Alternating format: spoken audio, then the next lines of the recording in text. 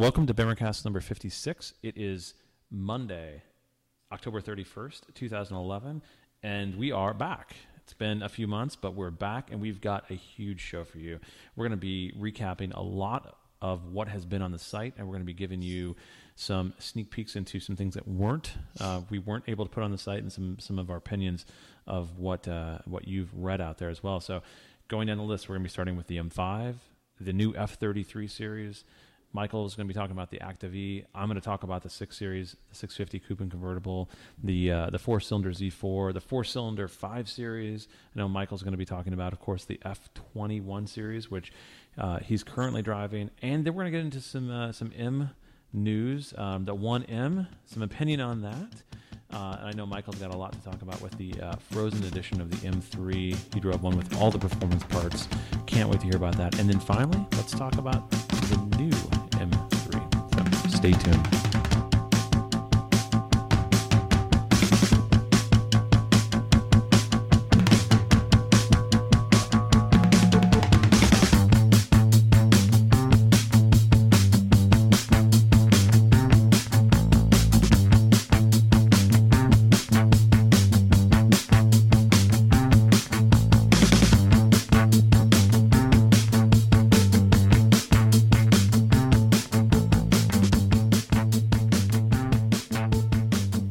Okay, so Michael, I know I say this a lot, but we are actually back. It's been months since we've done a show, and I think you and I are separated by an ocean these days, so it's always somewhat difficult to get the schedules aligned, but they have aligned perfectly today.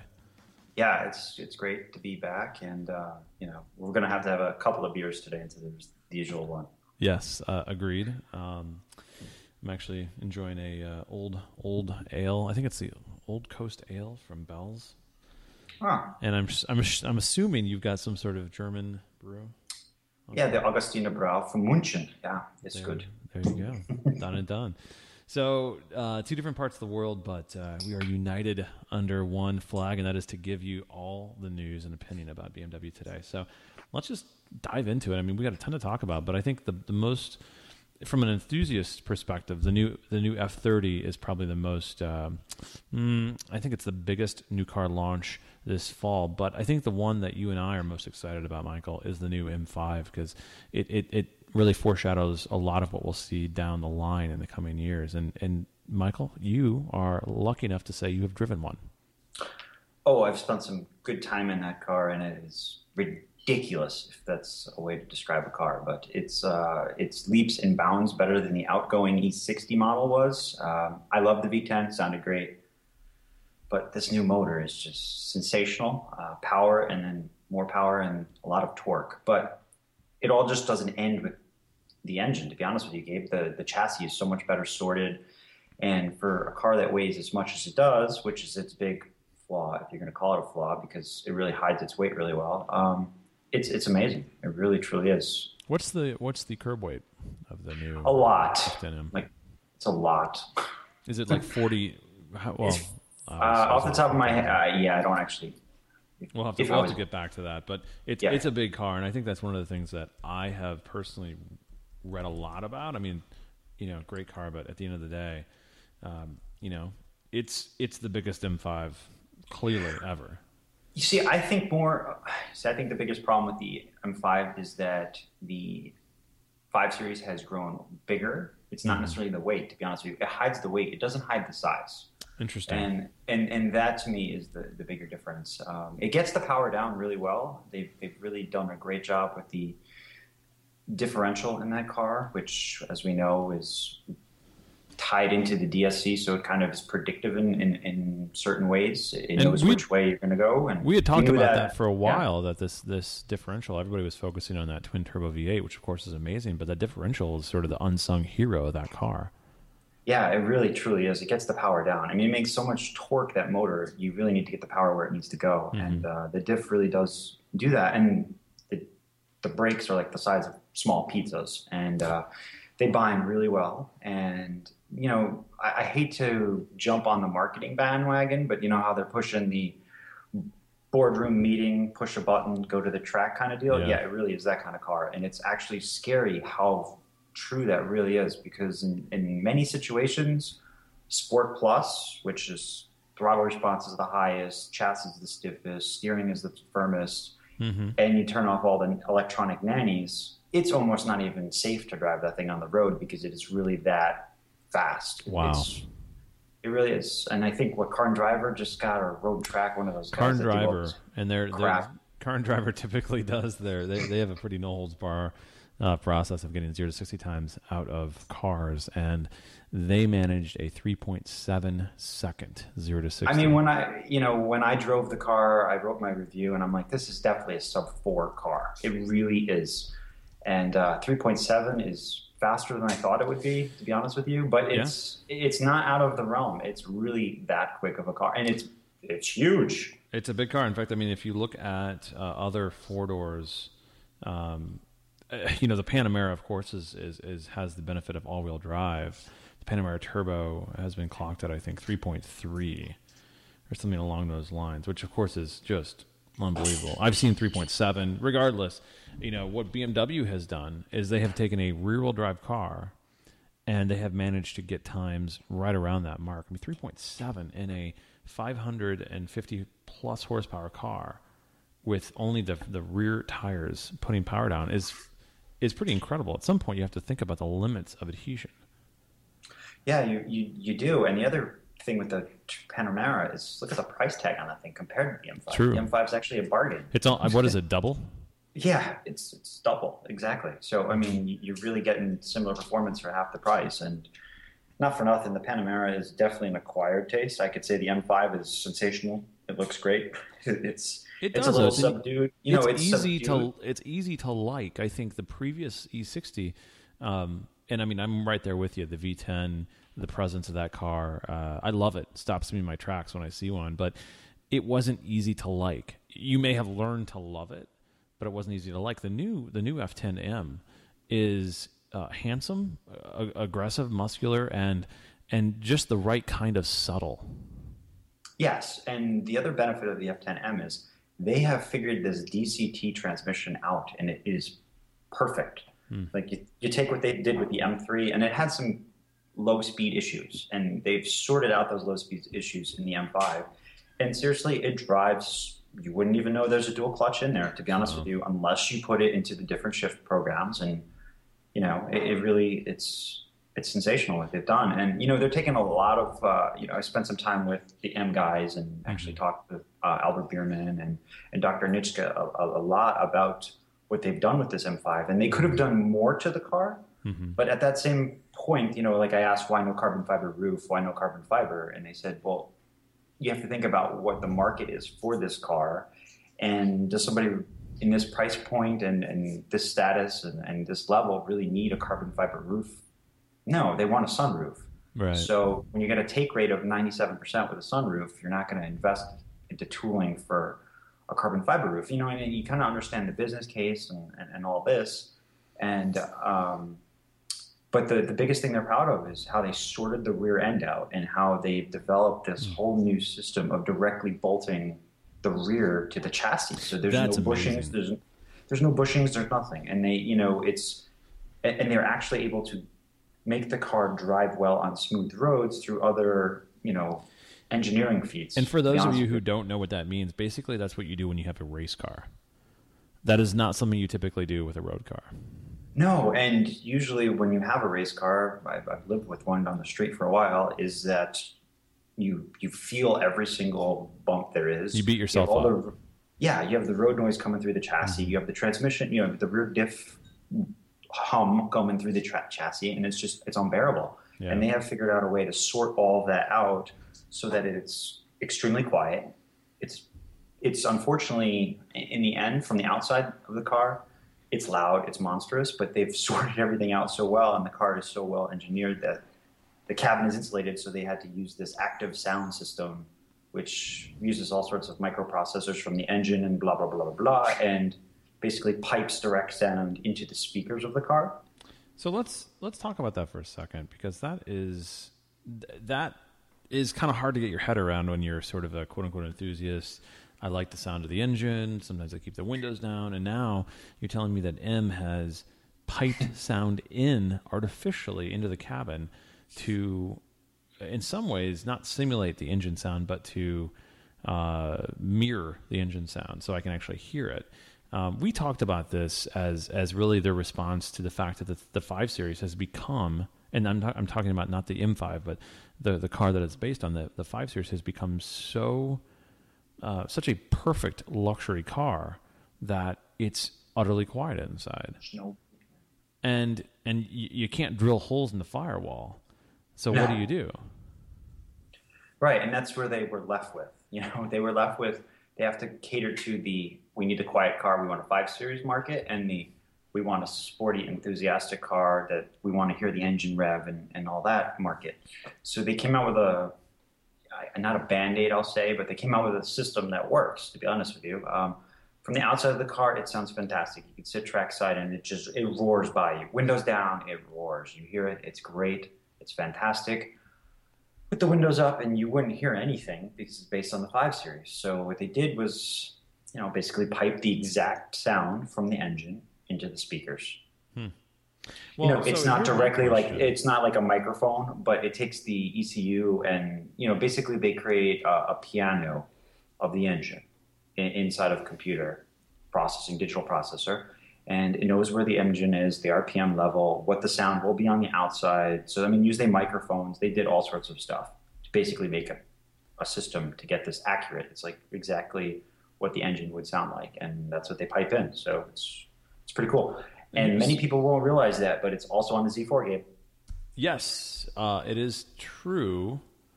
And if I remember right, the previous Z4 had an actual pass-through, some sort of valve that opened to allow sound in. Yes. The new Z4 does this, but much more subtly, though, right?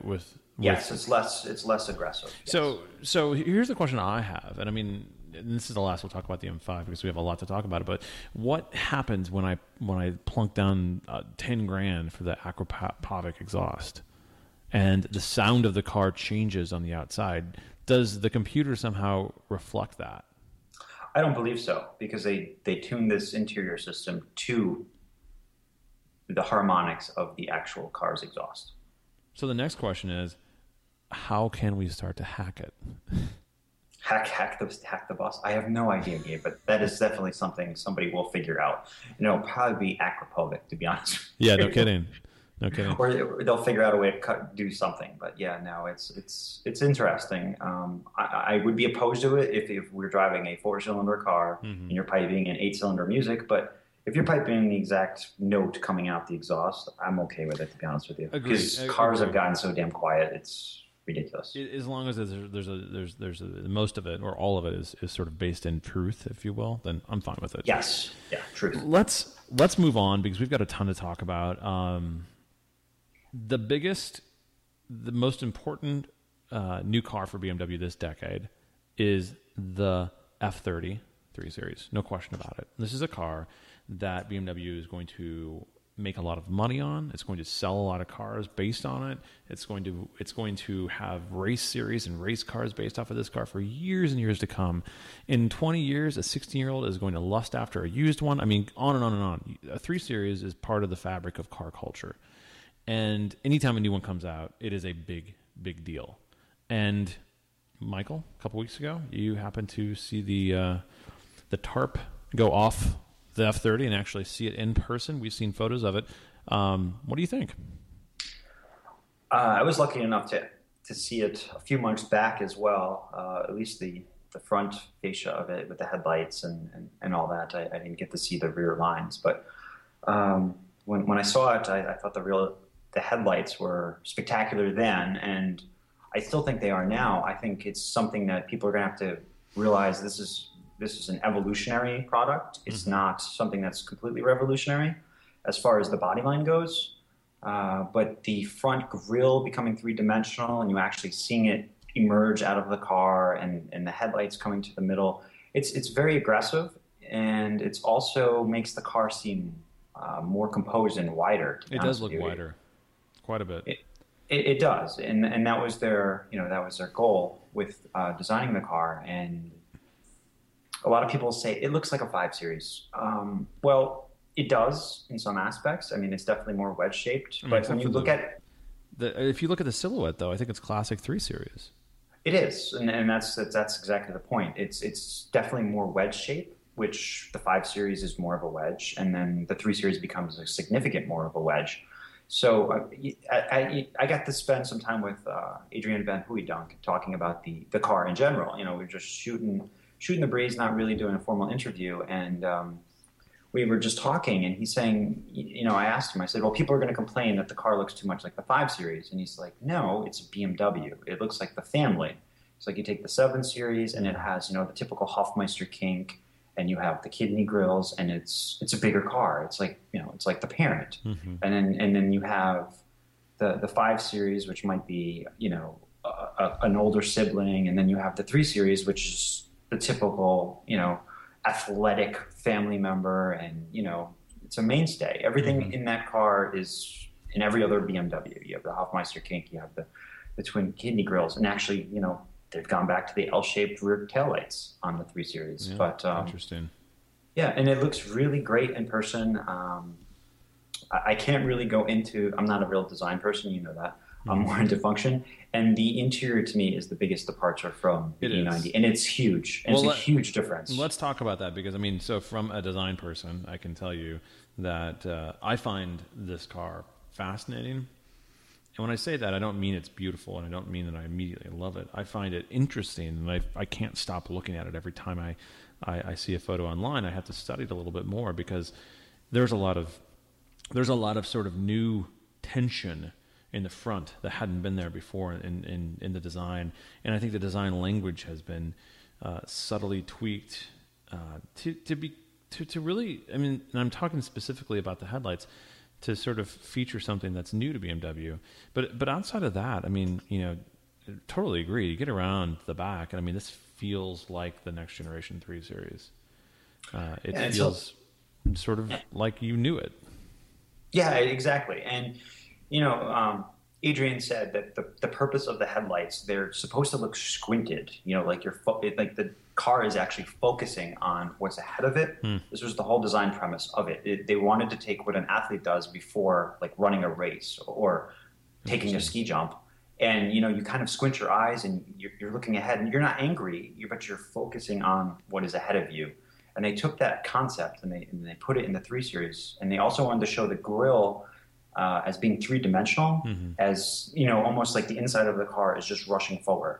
I love it. And I'll say that the BMW Performance black grille will look particularly good on this car. Oh, sure, absolutely. And you know, I think a lot of the design features of this car was already kind of taken into consideration with this car. Well, and let's talk about that for a second, because I think we've got a lot to talk about within the interior of this car. But the M Sport kit on this car looks fantastic. It does, and it's going to foreshadow what you're going to see on the M3 somewhat. The M3 will obviously be more aggressive, but they're using the air curtain in every single front on this car. But the M Sport kit looks really. Oh, so there really is great. an air curtain actually on the side of it, because it doesn't look like there is. Yeah, every bumper, every one of these itinerations, you have the luxury, modern. So it's just kind of sort of snuck in there a little bit. It's definitely snuck in there. It drops a 0.01 drag coefficient for every car, and it was definitely a key feature for the design process. And just to jump in there real quick about the exterior with these lines. In the U.S., you'll not see any of the marker plates distinguishing which line it is on the front fender. When you say line, you mean modern, luxury, and sport. Yes. So you will not see any discriminating features on the car. So they won't be labeled like you're driving a sport model. There's not going to be the little badge on the front. It'll be just smoothed out. In the U.S., we'll also see the orange reflectors in front of the wheels in the front, just like as in the 5 Series. Okay, but you will be able to order. I could walk into a BMW dealership and say, I want the 3 Series and I want the modern package. Yeah, absolutely. It just will not, like in Europe, it'll say modern on the front fender. It'll just be reflected in the options and frankly, the unique fascia. Yes, every car will have a different fascia. Yeah, I just saw that for the first time. I just saw your what you were referencing, the side curtains. One thing, or the air curtains. One thing I don't see and please correct me if I'm wrong, because I hope I am, are brake ducts. No, there's no brake ducts. Wow. No, and honestly, there doesn't need to be anymore. What they learned with the M3 is they can actually design the aero kit to channel air through without having to actually have a tube. They do a lot of air tunnel testing, and they can create a vortex that will shoot out through the wheel by just changing the aero. If you look at the front bumper, especially on the M Sport model, you'll see how it dips down, and then there's a cutout there, and that actually will channel air in, and they've actually, just like an airplane wing, have the ability to suck air up and through around. It's really quite cool how they do it, and they use the rolling wind tunnel in Munich to design all these now. So the question I have then is, I mean, so no brake ducts, which kind of a shame, because that was always a nice thing to point to. But there's certainly spaces for extra air for what ultimately will be radiators for the 335 edition. Let's talk about, I mean, lots to talk about this car. Let's talk about the inside, because I think you're right. The inside is the biggest departure. And wow, I cannot believe that BMW went this aggressive with the bread and butter product. Yeah, it's kind of awestruck, actually. I was awestruck when I saw it, because I knew we've known for a while they were going to use a lot of the guts from the X3 and also obviously the F21 series. Mm-hmm. Yeah. But I didn't think they were going to go so aggressively with the packaging, to be honest with you. Well, yeah, and I mean, I think so. Number one, every 3 Series gets a screen. Not a shock for those who follow BMW, because the 1 Series now has a screen. Every single 1 Series comes with a screen. Yes, and it's absolutely required, given the functionality and, well, I mean, frankly, just the amount you can do and need to do within the system. You need a screen. So what BMW has done is they made the screen float.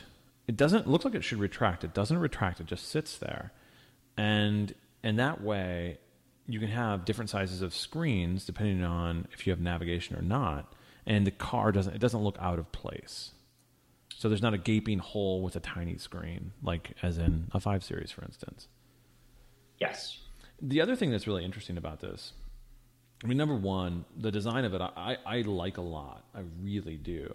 The shifter is actually, it almost harkens back to an older generation of almost the E30, the way it wraps around and just the shape of it. But the dash, the way it feels like it drips over and behind the navigation system, is kind of shocking at first. It's very layered.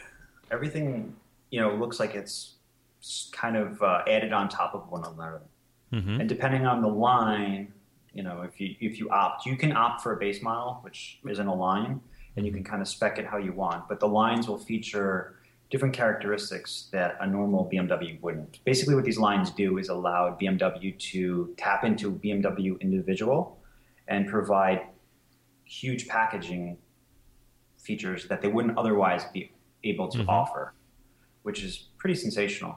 Some of the trims are really interesting in person, and I think when people see for example, the 3-dimensional wood on the modern line, they're going to be a little awestruck, but at the same time, it's really cool. It's a really neat. Yeah, no, it looks fantastic. Yeah, and you have a lot of people that are going to say, "Well, I don't want a blue stripe across my dash if I get the M Sport." Well, M Sport's only going to be available in 3 colors.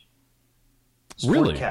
Sport Pack. Yeah, it's going to be red, but you can only get the Sport Pack in like 4 colors, and it's all going to look great with red. You know what I mean? So you can build a base car with the sports suspension and things like that, sure, but is it going to be a sport equipped car? No, it's not. Interesting. Yeah, so they're kind of fine tuning where they want people to go with colors and packaging and all that. Sure, they're giving you some restraint, but you can also build a car any way you'd like. You just don't get some of the cool features. For example, like the 3-dimensional wood is only available on the modern line. That's really interesting. And the gauge clusters are a little different. Yeah, I noticed that.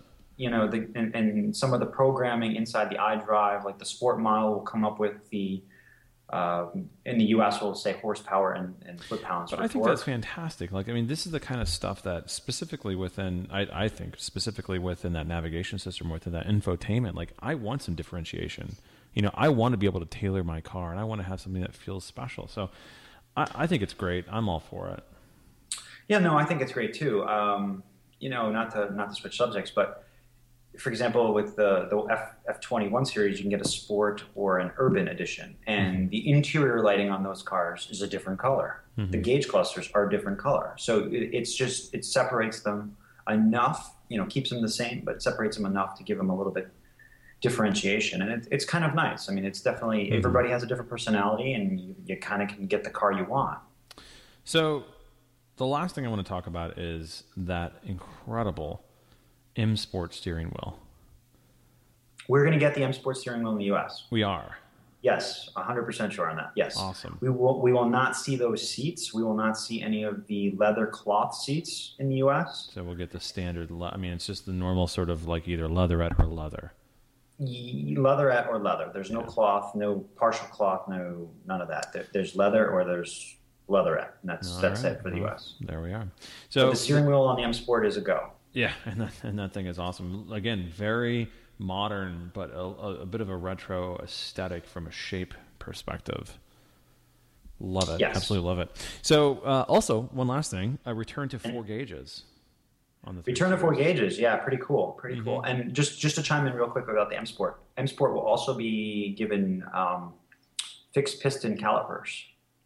I wanted to ask about that. So Yes. So So the M Sport, there's They're Brembos, very similar to the current offerings of Brembo. Brembo is actually gearing up now for a full new factory launch, which the brakes for the 3 Series will be from there. They're expecting a huge take rate on that. It's going to be available as an option as well.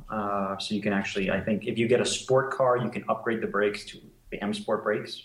okay. And they will also be the same as the BMW Performance brakes, which will be later introduced. Which are Obviously, aftermarket. Yeah, exactly. That is awesome. I mean, I love the fact that I can upgrade my brakes from the factory. What a great! I think it's a great idea. What a great option. Cool. Very exciting. Very exciting. And we will be talking much more about the F30, and we're going to be talking about actually the drive that we're going to be going on. Well, I shouldn't say that. Well, you shouldn't say that because I don't know if we're going. Oh, really? I'm just kidding, Keith.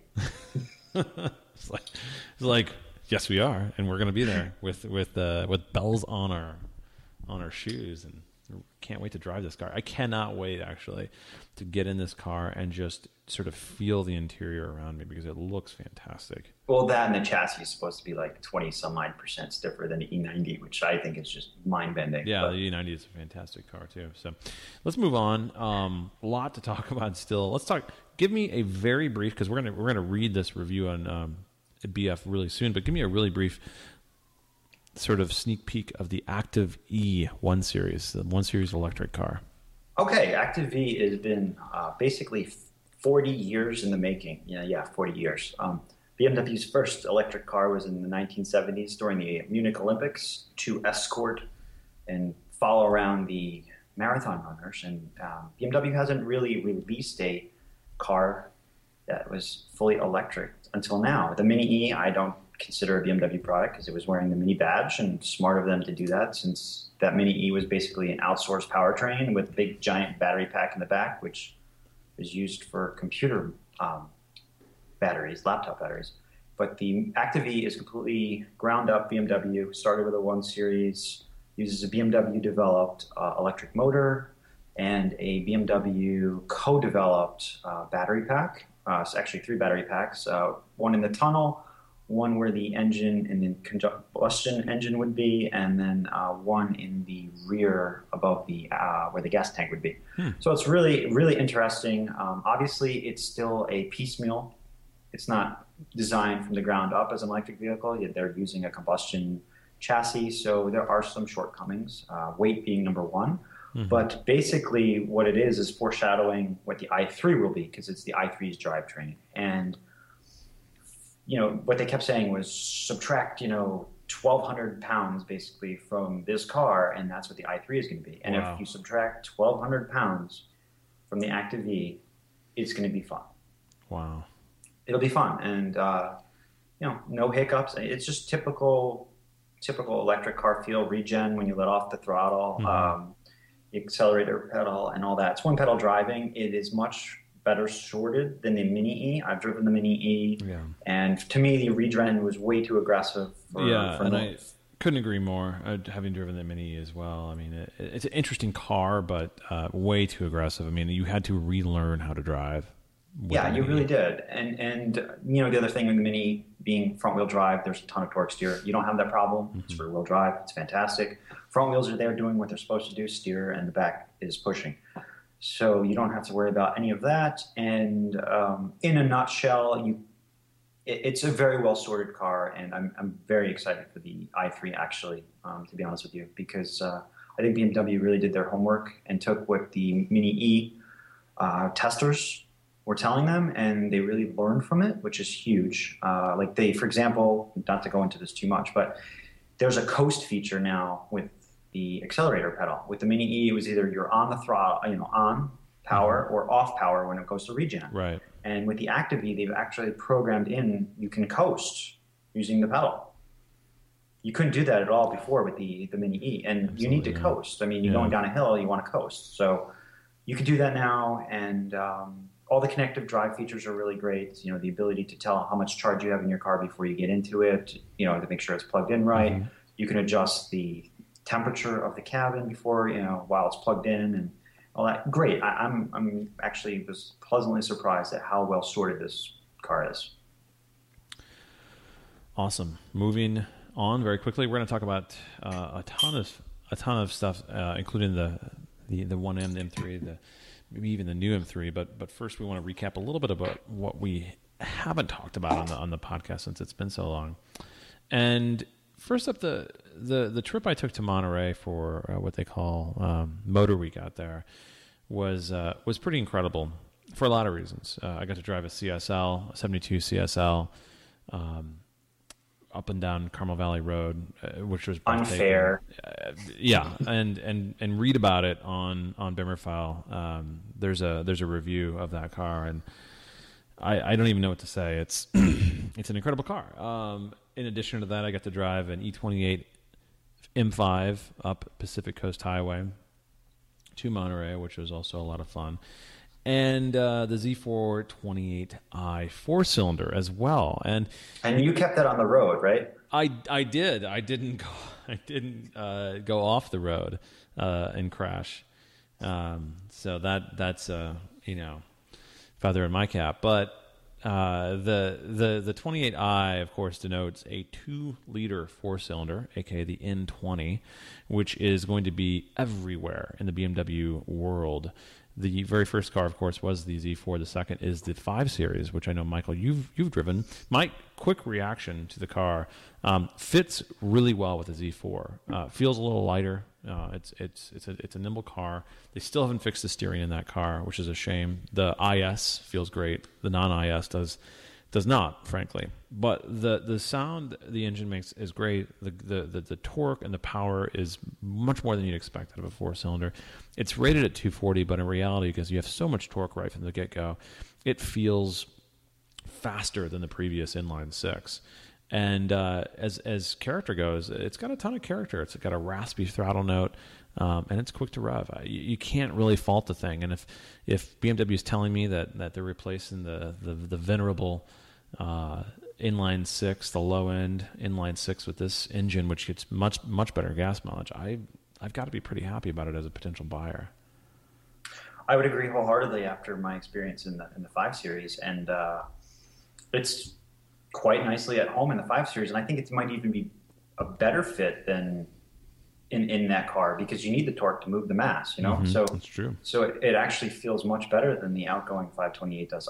The only thing I'm going to miss from the outgoing 528, or the inline 6, the N52 motor, as it were, is that it just was turbine-like. It was so smooth. and that's going to be missed, sure. But the the new four-cylinder turbo is phenomenal. One of the magazines I believe just tested, or somebody did, and threw it on a dyno, and it was like 230 at the wheels. Mm-hmm. So that's way. It felt that way. I'm not sure how it was for you, but it felt like 240 was pretty conservative. Yeah, I would agree wholeheartedly with that. And the fuel economy is fantastic, and they're able to build in all those new quote unquote efficient dynamics characteristics. Sure, start stop, eco pro mode, which I don't want to take up too much time explaining that, but it's a pretty neat thing. It kind of lightens the pedal accelerator a little bit, so you have to push a little further to go a little faster, and it lessens the cooling and the heating and the fans and all the defroster stuff, and it basically becomes a pat on the back for driving more efficiently. It gives you you've just earned yourself a gallon and a half of fuel. It's kind of interesting. It's kind of reteaches you how to drive, and I give BMW some props for actually throwing that in there. Absolutely. For all those people that are green, I think it's a good thing for them, and for what it's worth, it works. It definitely teaches you how to be a little bit lighter on the accelerator. I still put it in sport, but whatever, that's me. I'm not gonna. Yeah, I was gonna say I do too. I mean, there's no way around this. Life's too short to drive slow. Yeah. Couldn't agree more. Could not agree more. So we've got the four-cylinder, the N20 down. Let's talk about the other end of the spectrum. During my time out of Monterey, there was one car that I had as sort of my daily transport, and that was a 650 Coupe M Sport. And I come with a little bit of baggage around the 6 Series, as you do too, Michael. I know. I hate the 6 Series, except now I do not. Yeah, so I was the same way. So previous 6 Series, not a fan. Even the E24, which is a great car. Well, I'm gonna call it a good car. I've always preferred the E28, the 5 Series, more. I liked the way it drove. I liked sort of the character of the car a little bit more, which is unusual for me. I love two doors. So, well, in the E28 only lasted 7 years, and the E24 was there for like 3 decades or something. So, well, yeah. I mean, it was, yeah. I mean, anyway, the new 6 Series really blew my expectations away, because my expectations were, this is the car that a dentist buys when he wants to buy a BMW. And what BMW has done with the coupe, they took the convertible, which we're going to have a review up on Bimmer File very, very shortly. They took the convertible. In fact, we already have one, Michael. You've driven it, which is a good car. The convertible, is the best convertible 6 Series ever made, because it's the second. But it's a great big convertible. It's really wonderful. And the coupe, they made a coupe out of it. They actually made a car that liked to go around corners and liked to be sort of manhandled. And even the manual transmission in the coupe feels good. And I'm shocked by that, because it does not, same engine, manual transmission in the 550 does not feel as good.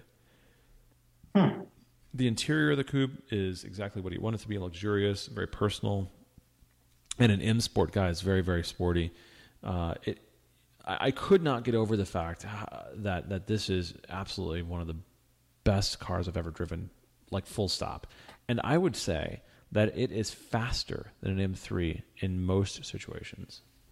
The 650? Yeah, 650 coupe. Well, we can actually elaborate on that a little bit, Gabe. I had the privilege of driving a 640 coupe, which will be soon to enter the U.S., which is based on the N55, and it is a 320 horsepower output. And I was driving with an M3 as well, an E92. And I can tell you wholeheartedly that on the highway, starting out at a nice rolling speed from approximately 60 miles an hour, and we were in an unlimited Autobahn area, so we could go as fast as we want. The 640, mind you, not the 650 which you drove, the 640 will keep up with the M3 until 120 miles an hour. Wow. No joke. It was kind of eye-opening. At 120, the M3 takes off. That's a little shocking.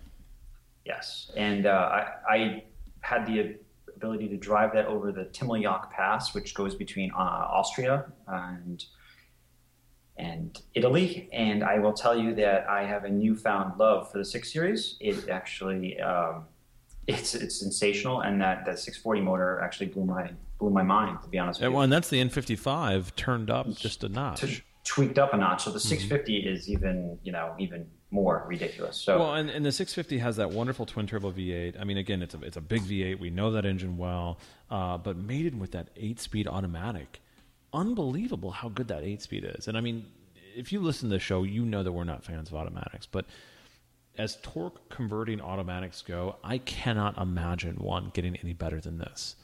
Mated with that V8, I mean it's untouchable. The manual transmission feels great, surprisingly so in that car.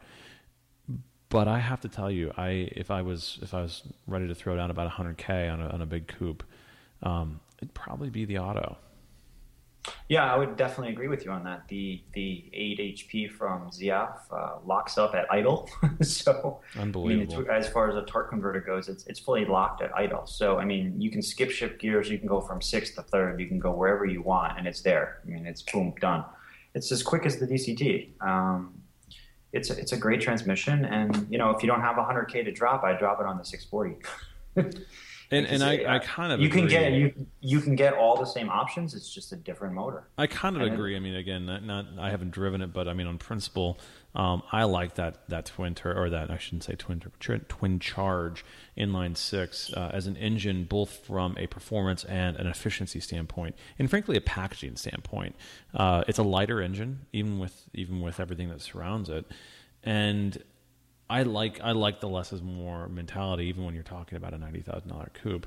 And it's a great engine, and it suits almost any car in BMW's arsenal very well. So 6 Series, and again, I mean, you know, we love BMW here, obviously, but we're not afraid to call a spade, and we've done that in the past. But they nailed it. I mean, previous one they did not. This one they did. Oh yes, absolutely. What are we up to now, Gabe? So we're just knocking them down right now, because let's talk about the F21 series. This is a car that I have not seen in the flesh. Obviously isn't over in the US because it's going to be unavailable until we get the coupe. But Michael, you not only have driven the 120D, you are actually driving the 118D as a daily driver. Yes. So yes. I would love to hear. And that's coming from a 120D M Sport Edition. What is it? E82? I don't know anymore. E82 5-door. Yeah, I have the 5-door hatch for F20, 118D and 120D Sport model, and it's. How do I word this eloquently? It's different. This styling is definitely an acquired taste. I'm not necessarily a fan of the way it looks yet. Still, on the outside, the headlights really bother me. But on the inside, it's great. It's much bigger than the previous model. The fit and finish is significantly better. The dash is all soft touch materials, where your leg actually brushes against the center console. There's padding there now, and it's actually soft touch padded, which is pretty cool. Uses a lot of the same electronics as the new 3 Series will, and that's come from the X3 basically. And it has a floating screen, the nav system, and the cool thing now is that the 1 Series gets all the gadgetry minus night vision. So that's incredible. Lane departure, you know, all that stuff. Even the cameras? Yeah, even the cameras. Wow. Yeah, backup camera, all that great stuff. Yeah, wow. The backup camera works really well. The dash, the gauge cluster has the LCD. At the bottom, just like the 5 Series does. You know, the 7 Series did.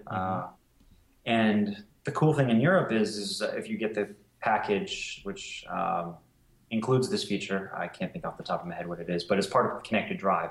Basically, there's a camera for the high beam sensor, so automatic high beams go on and all that. But it actually reads the speed limit signs, and it comes up in the LCD.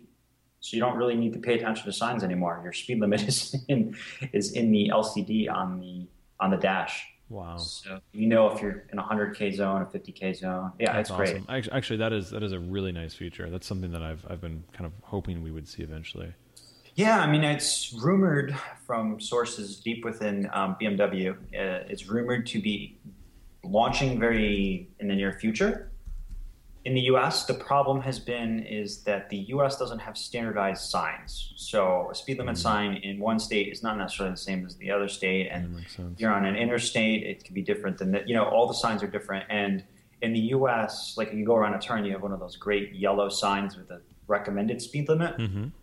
Europe, you don't have that. You can drive around and turn 100 miles an hour and you crash. It's your own fault. You're an idiot.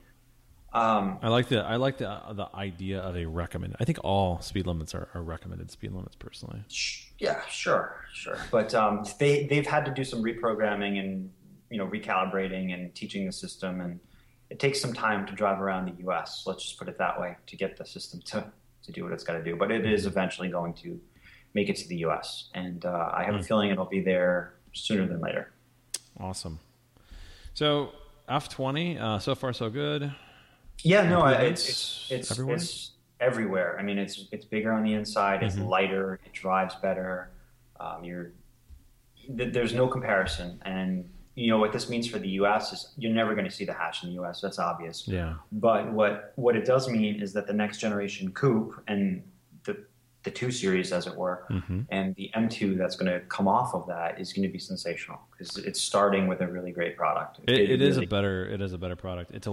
My as a 1M owner, my hope is that it's just a little bit more grown up than what we've had, because I love the audaciousness of what's in my garage. But I can't help but think that no matter what that car is, how fast it is under the hood, whatever, it's going to be a much better place to just live, to sort of live with day to day, and a much better place to sit in. Yeah. Materials are much better. Ergonomics are much better. Everything is just, something that wasn't designed, a decade ago. Right. So let's move on. We've got a couple more things before we get into the M stuff. Let's talk about this 3 Series versus 4 Series, because we've talked about this ad nauseum. I mean, we just mentioned the next generation 1 Series coupe is going to be the 2 Series. BMW has for years and years and years toyed with this notion of making the 3 Series coupe and convertible a 4 Series, and we've theoretically sort of gotten some winks and head nods about this in the past year or so, saying that yes, we are going to move the 3 Series coupe and convertible to the 4 Series nomenclature. But now, Michael, we're hearing something different. Yes, yes. The same individual that notified me well before the 3 Series launch that BMW was going to do lines very similar, and we knew the lines months in advance, is the same individual that happened to tell me that BMW will not be necessarily moving the coupe to the 4 Series, but there will be a 4 Series, and that will encompass the convertible, the Grand Coupe, and possibility of another product after that, and not necessarily moving the coupe to the 4 Series. The coupe may remain a 3 Series. Interesting. And I haven't been able to corroborate this yet, so that's why I'm still considering this a rumor. I consider the source extremely reliable for me, and a lot of the reasoning was for the U.S. market. If you come out with a 4 Series in the U.S. market, it's going to be a little bit of a money bender to launch the product. I mean, you're going to convince people that this new 4 Series isn't a 5 GT, for example. And when you start racing cars, BMW just sunk a boatload of money into DTM, and they're racing an M3 again in DTM in 2012. Which is the E92, I might add, which is going on a production in 2013? Yes. So it will run for 2 years. It will be racing in 2012 and 2013. And then for 2014, they're going to race an M4 and start a whole new marketing campaign around racing M4s. I mean, BMW has a history of racing the M3. And if you go and change things, and what are they going to call the M product of the 4 Series coupe an M3? I mean, that doesn't necessarily work. Yeah, it doesn't take long for your eyes to just frankly cross. So, there's a lot of, yeah, exactly. There's a lot of eyes crossing, and and so this source told me just, that the 3 Series coupe will be the 3 Series coupe, and that the 4 Series will start with the convertible, because the convertible has always been a more upscale product to begin with. The Grand Coupe version of the 4 Series will be a more upscale product. And the way they can differentiate the coupe from the sedan is giving it a completely different look, not necessarily using the same design style, and also using different engines. So if you upscale an engine and say you make a coupe a 340 and a 330 versus a 328 sedan and a 335 sedan, you've already upmarketed the coupe. Because if you don't have a 340 sedan and you have a 340 coupe, the coupe is going to cost more money. So that's something to keep an eye on. I mean, we have 12 to 18 months out with the coupe, and the convertible, we're looking at probably 2.5 years still. Convertible will live on a little bit longer. As one of our commenters noted, that they were considering making the convertible a fabric top again, because the U.S. market wants it to be a fabric top, and Germany has said, no, we're keeping the hardtop. So strange. That is so weird. Well, they can sell more here. Yeah, interesting. And Germany's still the bigger market, realistically, money-wise. I mean, yeah, U.S. moves more cars, but at what cost? Yeah, no kidding. Well, that leaves us with a bunch of M's.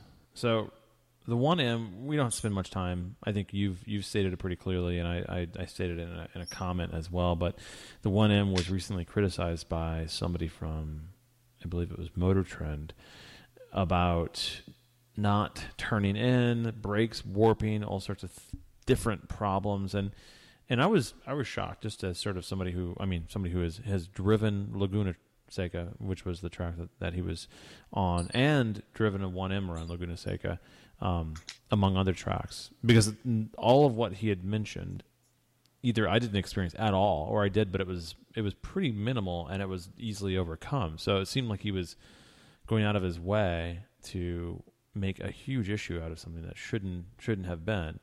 And Michael, I know you had gone a little bit further in your thoughts on that. Yeah, I had some significant issues. I've learned about this way before it was published. And I actually got into a debate with an individual from the publication about this. And I wanted to kind of learn exactly how this occurred and all that behind it. Because like you, Gabe, I didn't experience that out. And to be honest with you, you know what? Maybe his 10/10 is equivalent to my 7/10. Whatever that may be, it's still, you're not driving a freaking race car. It's a completely different level when you're driving a car that doesn't have a cage in it, doesn't have a racing suspension. You're not driving on AP racing brakes and all that crap. So, you know what? You're still driving a street car. And to me, the fact that the brakes worked didn't make any sense, considering this individual drove the same track with an M3, which is heavier. Which we all know, Gabe, the M3 and the 1M use the same exact brakes. So how could you warp brakes on a 1M, which is lighter, and you didn't warp brakes on an M3? It just sent up a lot of red flags to me. So I started doing some more digging, and I learned some very interesting things. And, I read the magazine. I respect the drivers. I respect what they're doing. I understand what they're doing. I can't drive like them, and that's fine. But at the same time, I just can't put any faith into what I read, and I'll stick to what I wrote and what you wrote, and that's my take on that. Yeah, I couldn't agree more. Could not agree more. So let's move on pretty quickly to another M product, the M3, and you've had the distinct pleasure of driving an M3 Frozen Edition with I believe it was every available M Performance option you could have through, was it the Alps? Yes, the Alps. It was, I call it the Evil Edition. It's not the Frozen Edition. It's the Evil Edition. The looks that I had been given driving this car through small German villages and small Austrian villages was just like I was the devil and I was driving this noisy, rackety car. But it definitely turns heads. And in Munich, you get a lot of thumbs up driving this thing. And then elsewhere, they didn't really appreciate the sound coming out of it. And I swear, Gabe, if it was winter, I would have started avalanches because you could hear the booming echo of the V8 down the valleys. Like literally, you stop and you can just still hear it going. It was pretty ridiculous. It was a lot of fun. The one thing I will come away with it is that the exhaust on this particular car that I had, the M Performance exhaust, which I reviewed earlier last winter in a tester in the US, was that there was this spot in the rev range here in Germany where it kind of got irritating because I almost feel like the exhaust was tuned in the US not to have drone, but here being no speed limit and you can go a little faster and you can do some more stuff. Where I was cruising at was the drone range, and it literally drove me nuts. Really?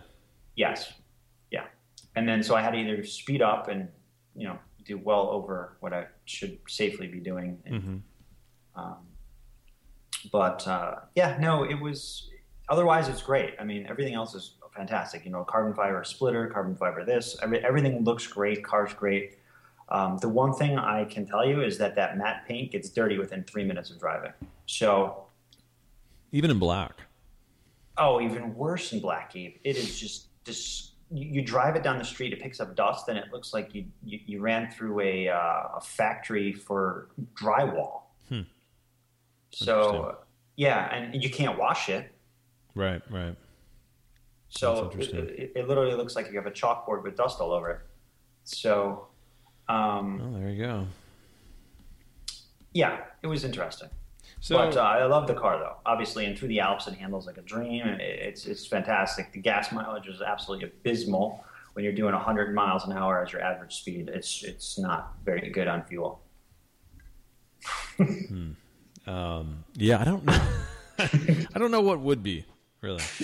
Well, I can tell you that the 118D does very well with 100 miles an hour as your average. Well, let me say this. I know what would be better would be a forced induction M3. Possibly a forced induction M3 because according to sources well placed within M has given up on naturally aspirated V8 motors because they can't get them to be efficient within a price point. Could you imagine that? Yeah, it's almost like they basically said, listen, we can't we admit we're not wizards and we don't know magic, and so we're dropping the V8. We can't magically make this thing produce more miles per gallon.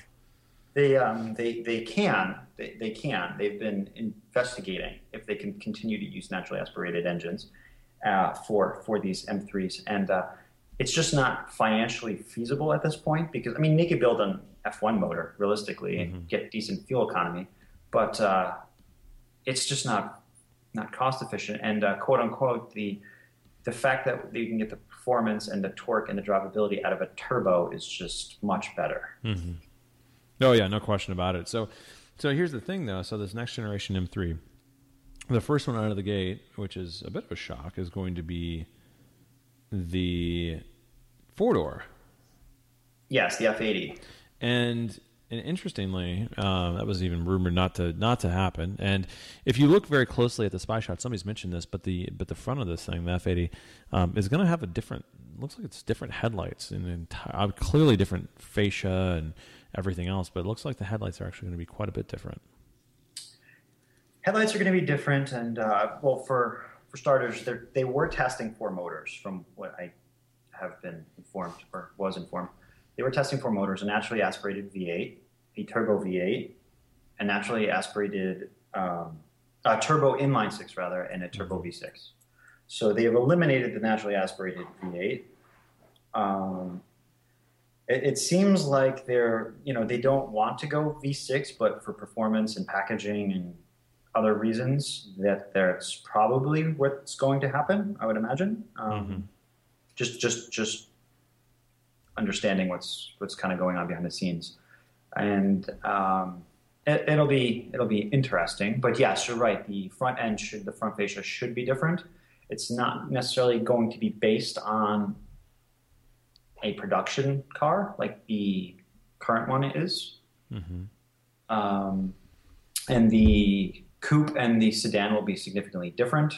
And as you can see, that they came out with their own naming, so it's not F30M, it's F80. And from what I've accumulated is that basically with the F10 M5, they replaced somewhere around 85% of what goes into the chassis. Mm-hmm. So there's only bits and pieces hanging out here. So instead of like looking at each part that's already on the car and saying, oh, can we use this? And, torture testing it. Right. They're basically starting from scratch. And then they say, oh, well, that part will fit. We'll use that. Doing it that way rather than eliminating every single part.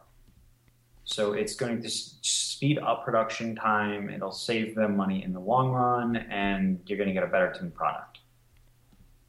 I'm just fascinated to see what this thing's actually going to look like. I mean, it sounds like we know that M has talked about in the press, no less, talked about building a bespoke car with its own chassis, but I mean, not going to happen.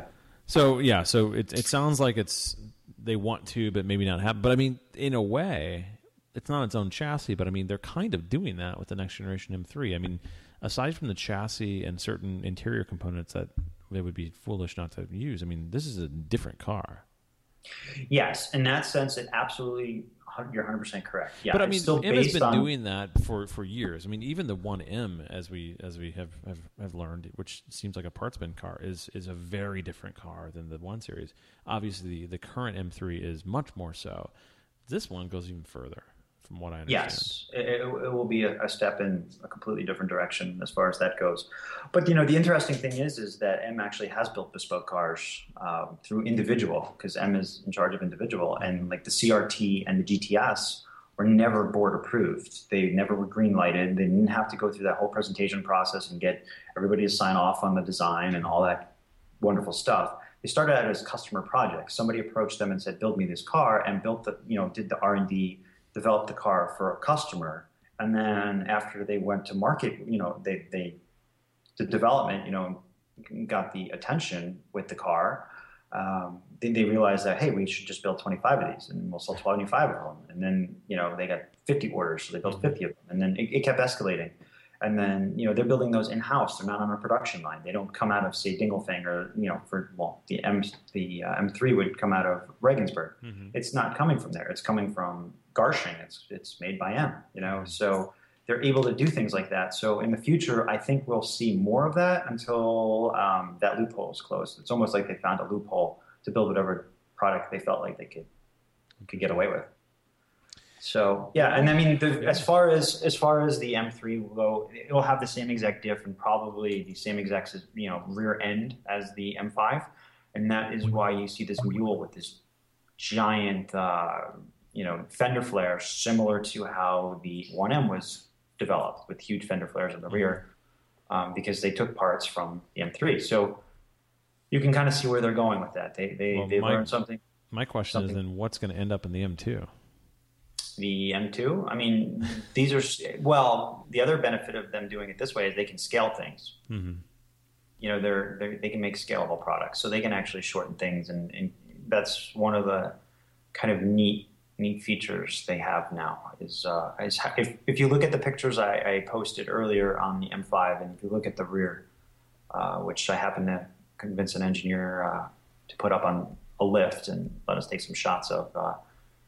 It's pretty intriguing how they have that. And obviously for each chassis, they're going to have to do a little bit different work here, there, and everywhere. But for testing purposes, they can just throw an M5 rear end in a car, mm-hmm. Bolt it up solid, because that's what they're doing. They're solid mounting and kind of do it that way and just to work on other points of interest, torsional rigidity and stuff like that. So yeah, it's really cool. It's going to be a fairly quick developed car for M. I wouldn't expect to see it take too long to develop, in all honesty. So it's winter now, or it will be soon, so the ring is almost closed. So you've got to figure that they've still got quite a bit of ring development work to do next spring and summer. So based on all of that, I'm just going to throw out spring of 2013. That would be a really great guess, and I would not expect it to be I wouldn't expect it later than that either. Yeah, that's one thing that I learned with the 1M and talking to engineers at M is the fact that when the ring closes, their development slows down. I mean, it goes inside, so to speak, and it becomes very much about the electrics and everything else. When the rig is open, they're developing the car actively. Well, and then the other cool thing, Gabe, I learned is that BMW Motorsport and BMW M are, there's been rumors that they were kind of separate. And they recently kind of announced that they've always been talking, but they're more closely working together now. The GT4 M3 actually uses an M-produced motor, as does the GT3 race car, the Z4. They're built by M. And the two of them are actually currently developing a project of theirs to build a full-on race car that will cost less than 100,000 euros a season to That's race. Pretty incredible. Which is sensational, and more than likely that will be based on the 1M. I was going to say, that sounds a lot like a small M product that we know. Yes. That is going to be very interesting, and I cannot wait to hear more about that car. Should be a good time. So we are officially wrapped, I think. I mean, I know it's a bit of a marathon show, over an hour, but we had a lot to talk about, and frankly, I think we still do. So we're going to try to do this, I think, a little bit more often again. We're kind of getting our schedules worked out, and certainly look for us more often on the website. But anything you want to leave the fine ladies and gentlemen in the internet world with, Michael? No, just stay tuned. Lots of cool things happening. We got a 5 Series hybrid coming soon. 3 Series hybrid coming soon. 3 Series hybrid coming fall of 2012. Yeah. And there's a couple of other surprises coming very soon.